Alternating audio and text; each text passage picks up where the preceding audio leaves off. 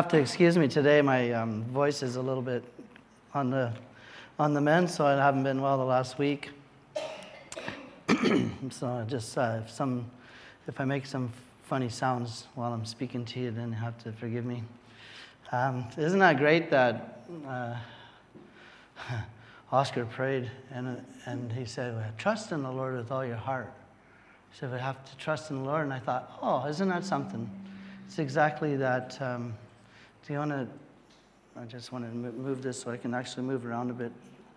I have to turn to Proverbs chapter 3 to find that. So if you're gonna, let's do it. Let's go to Proverbs chapter 3. But to begin with, is this on? Can we got some kind of image up there? Well, what I wanted to do, firstly, if you're taking notes, I'm gonna give you 10 scriptures, and then you can write just the heading down. But I wanted to read these. I have commanded you from Joshua 1:9. Be strong and courageous. Do not be afraid. Do not be discouraged, for the Lord your God will be with you wherever you go.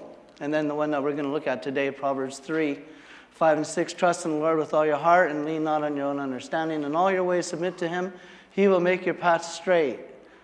Isaiah 41:10. So do not fear, for I'm with you. Do not be dismayed, for I'm your God. I will strengthen you, help you, and uphold you with my righteous right hand.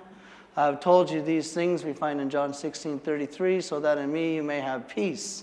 In this world you'll have trouble, but take heart, I've overcome the world. 1 Peter 5:7. Cast all your anxiety on Him, for He cares for you. And Isaiah 43:2, when you pass through the waters, I will be with you. And when you pass through the rivers, they will not sweep over you. When you walk through the fire, you will not be burned. The flames will not set you ablaze. Psalm 121, 1 and 2, I lift my eyes up to the mountains. Where does my help come from? My help comes from the Lord, the maker of heaven and earth. And Romans 15:5 says, may the God who gives endurance and encouragement give you the same attitude of mind toward each other that Christ Jesus had. And then lastly, I have John 14:27. Peace I leave with you, my peace I give you. I do not give you as the world gives. Do not let your hearts be troubled. Do not be afraid. And Matthew 19:26. But Jesus looked at them and said to them, with men this is impossible, but with God all things are possible. Those are 10 scriptures just to encourage us, about encouraging us. And encouragement for the Christian is something that God, as a parent, as a father, as a being that represents parents, we know that one of the most critical things that children need in life is to be encouraged. And therefore, God takes that very seriously too. And one thing that God does say, one thing that God says to every believer, regardless of his circumstances, trust me. And, well, I'm glad that it said there regardless of his circumstances, because that includes all of us. So now we're on a level playing field.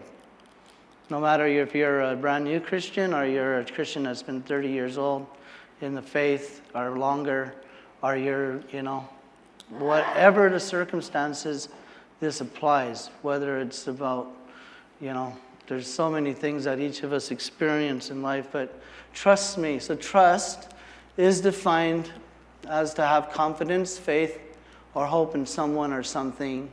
An example of trust is believing that the sun will rise in the morning. I don't know about that. That to me, I thought, look, trust. I don't have to worry and trust that the sun will rise in the morning. It's just part of life. It just happens. And it's the same thing that I don't have to trust God that He's going to make my heart beat. If He does, He does. If He doesn't, He doesn't. So, but we're talking about trusting God in this world today. Trust is something that is, well, firstly, you can't depend on yourself. And in this world today, we have, trust has to be earned, and it's earned in a relationship. And it's basically in short supply. But Solomon, he was the famous king who wrote Proverbs. He knew that trust is exactly where we must start. So I wanted to read Proverbs chapter 3, verses 1 through 12. My son, I'll read from the New International Version.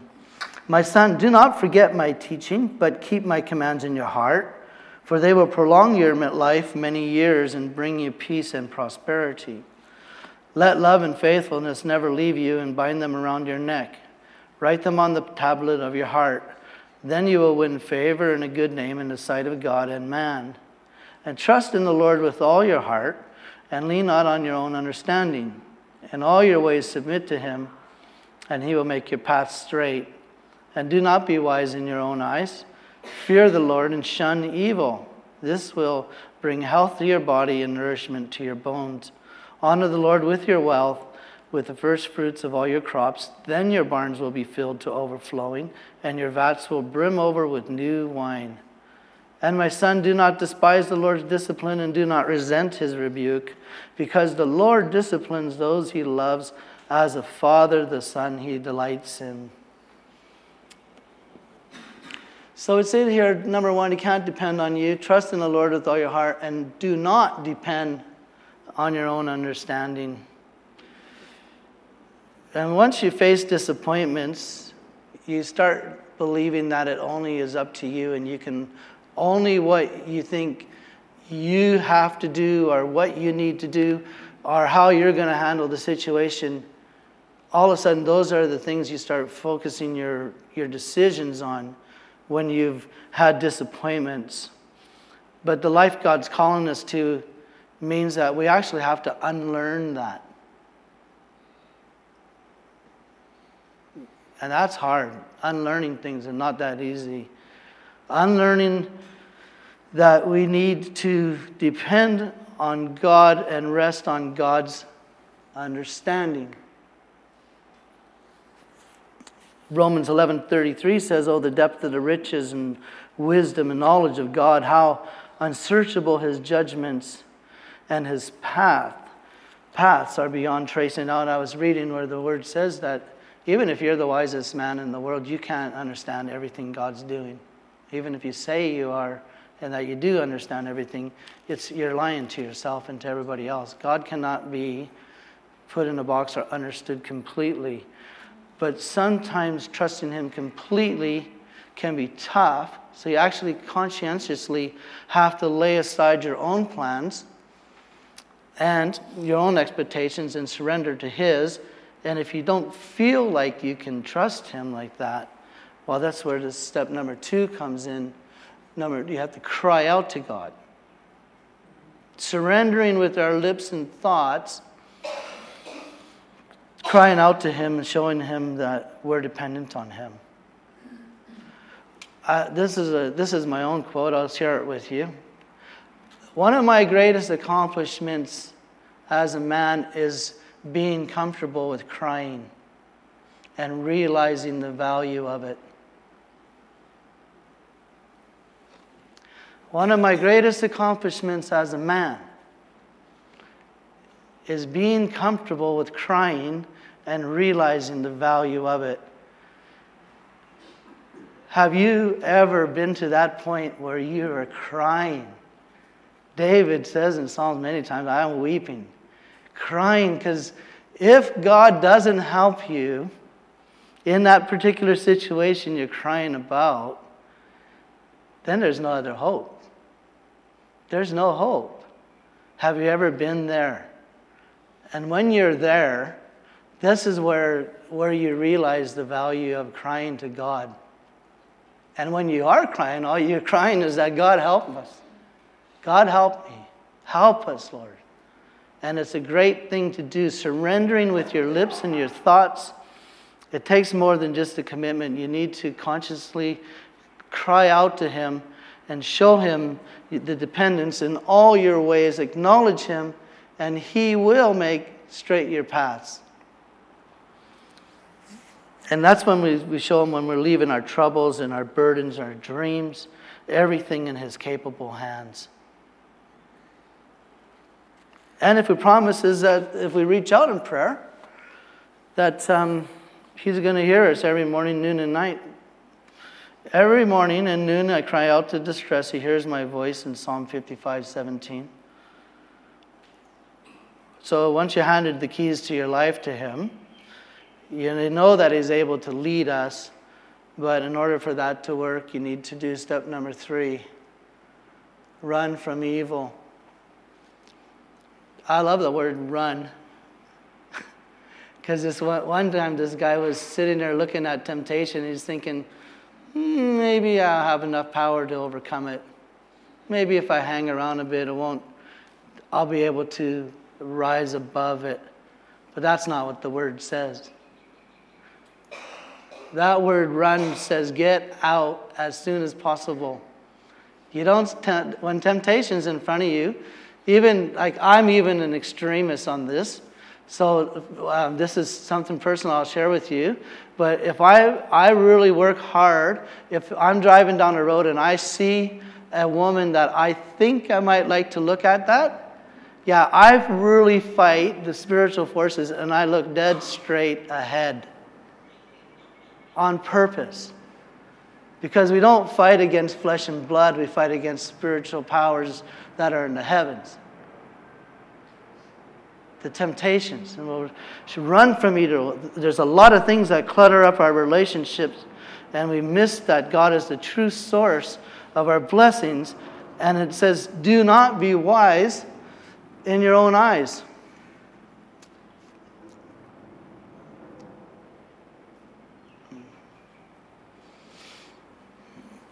Don't be wise in your own eyes and shun evil. Persistently avoid and ignore and reject. Shun. That's what shun means. Persistently avoiding, ignoring, or rejecting. I know that we don't have a big problem with that, but temptation is out there for everybody.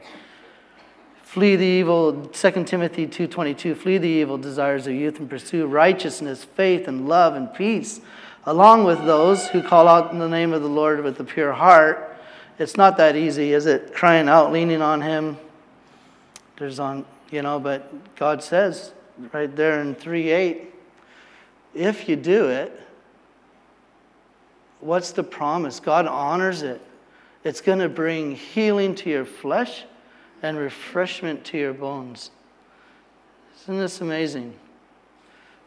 He honors your commitment to what you're doing. God has never, ever let me down. In 35 years of being a Christian, God has never, ever let me down, and I know that he's big enough that he's not going to. And he's never going to let anybody else down either. Anybody that calls on his name. He'll bring health to you. So when you pursue him, you find life, abundant life. But you need to put God first. Honor the Lord with your wealth and with the first fruits of all your produce. Then your barns will be filled with plenty and your vats will be bursting with wine. Wow, this is a real strong one, isn't it? Solomon, wow. It's easy to put yourself first. But here it's saying God has to be first. I like to reward myself when I do something good, or I like to find blame when when I want somebody else to be blamed for my problems. That's called a me-centric type of lifestyle. But the word is teaching us here that you got to have a God-centric lifestyle, and especially when it comes to money. Can you imagine? Solomon had quite a bit of wealth. And I can tell you how Solomon, after I did a few calculations and looked at some information, collected 22,000 kilograms of gold every year for 40 years. This man knew about wealth and being rich. And he said, honor the Lord. So imagine if you can trust God with your wealth, how much you're truly showing him that you're depending on him. Handing over the first part of your paycheck, it takes a huge amount of faith. But that shows God that you are choosing now to live this God-centric lifestyle, not me-centric. And then next thing you have to check yourself by God's word. Because the heart is deceitful above all things and desperately sick, and who can understand it? And don't despise the Lord's discipline or be weary of his reproof. And then I love this one. I've stored up your word in my heart that I might not sin against you. Evaluating yourself, let's be honest, evaluating yourself.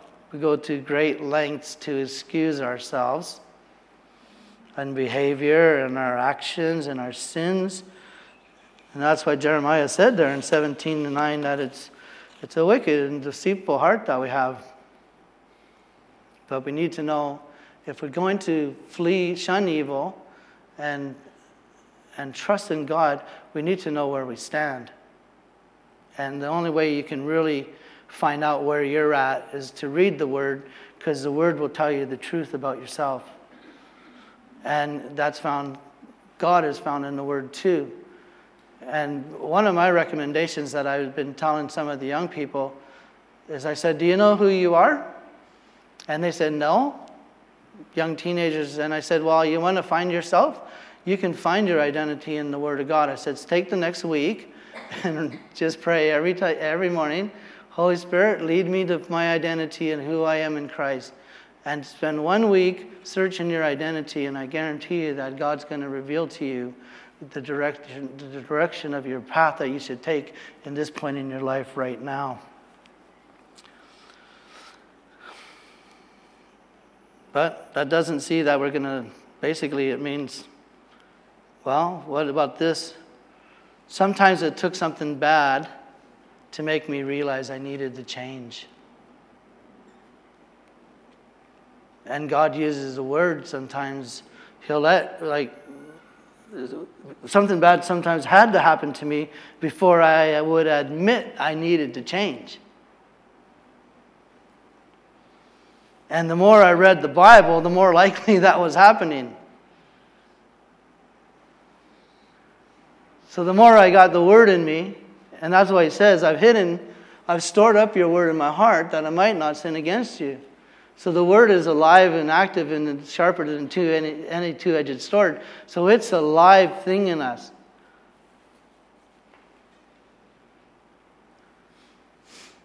It reminds us that we need to change. And when the scripture is planted firmly in our hearts, God often uses that to deal with us.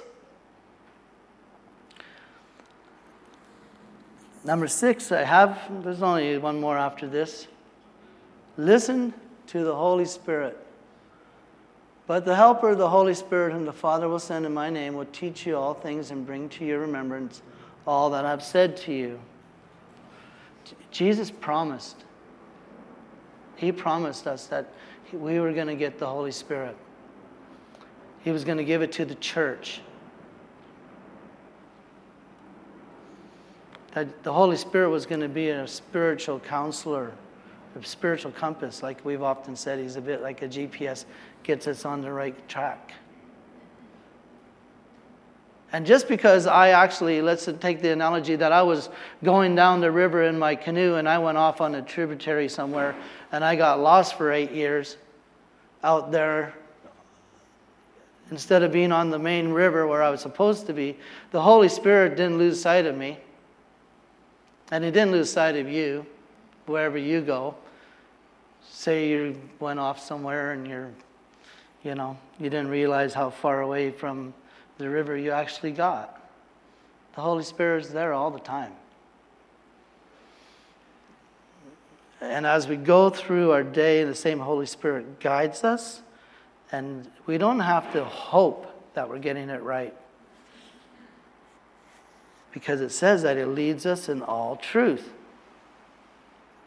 It's not a guessing game for him.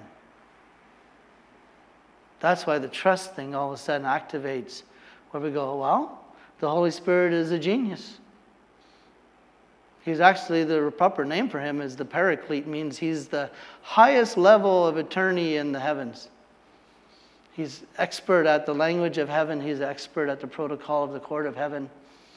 Because you know heaven's a big court. And God sits on the throne. But the Holy Spirit is there for you to direct you, to lead you, so that you can access that area of life, access the heavenly. It used to be in the temple where the priest had to go behind there, the Holy of Holies. But when Christ died, it says that the veil, the curtain was torn. And now you can go right in there. You don't have to go in there behind me, or any other preacher, or any other great evangelist.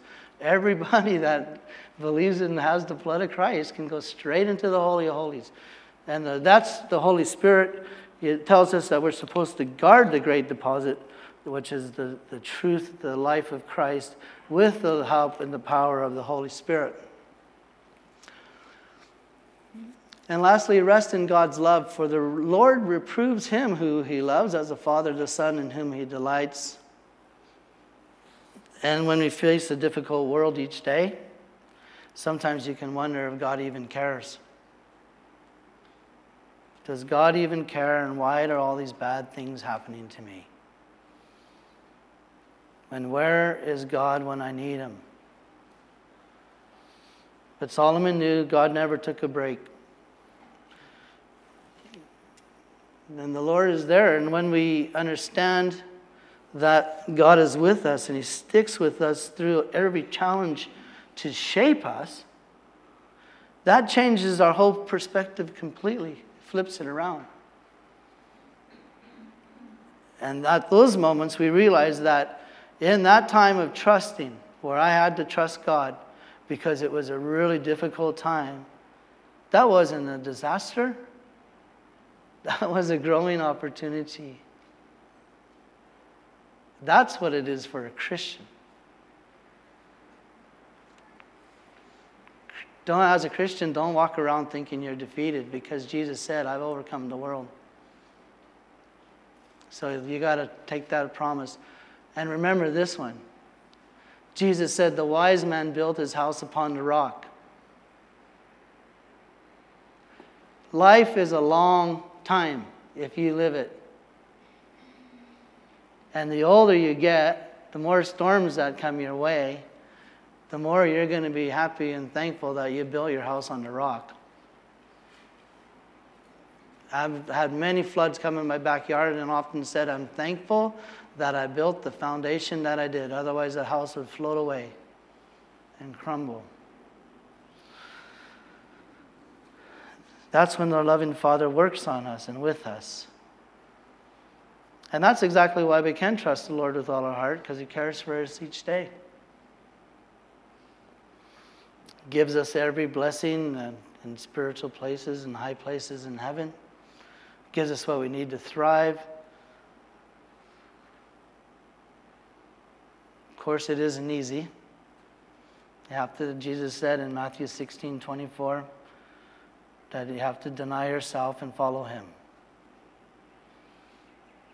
So trusting God takes a wholehearted commitment from early morning to nighttime.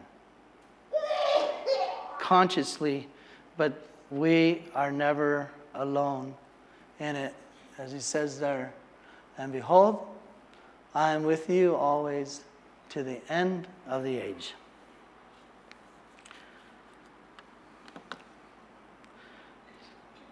Was at a meeting the other week, and there was a lot of people there. And out of 10 of them, the question was, what's the biggest thing that you'd like to change with God? And almost half of the people said, I want to learn to trust him more. Because God knows the world we live in. It's not promoting trust. It's actually promoting distrust. Who do you believe? Look at even President Trump saying fake news. You don't know what to believe, who to believe. The Ancient of Days is still on the throne. He's still God. Yesterday, today, tomorrow, and forever, He's the same. So He's worthy. He's big. He's loving. He's kind. He has the final say.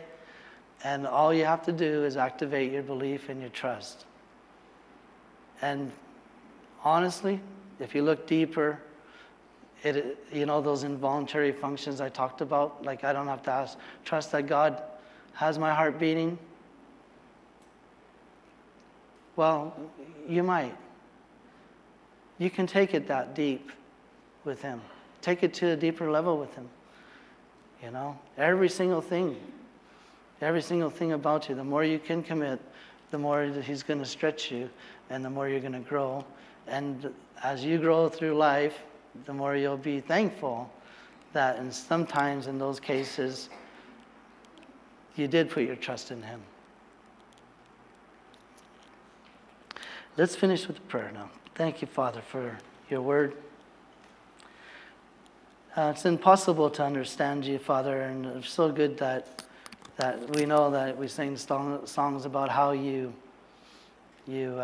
call the stars by name, and we know that the stars come out of your mouth, and you do call them by name, and you've numbered the hairs on our head and gave us a certain amount of days to live. So currently, Father, there's a lot of things that are distracting us. We get distracted by the flesh. We get distracted by what we see, what we hear.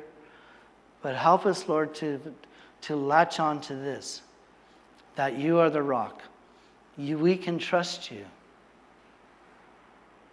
And we do trust you, and you have never, ever throughout the centuries, even when we think about Daniel, we think about Shadrach, Meshach, and Abednego, we think about the children of Israel, all Moses and all the prophets, and Christ and all the disciples, Lord, and all the churches throughout the centuries that trusted you. You have never, ever once let anyone down. So we give you the thanks and the praise and the glory for that. And bless you in your name we pray. Amen.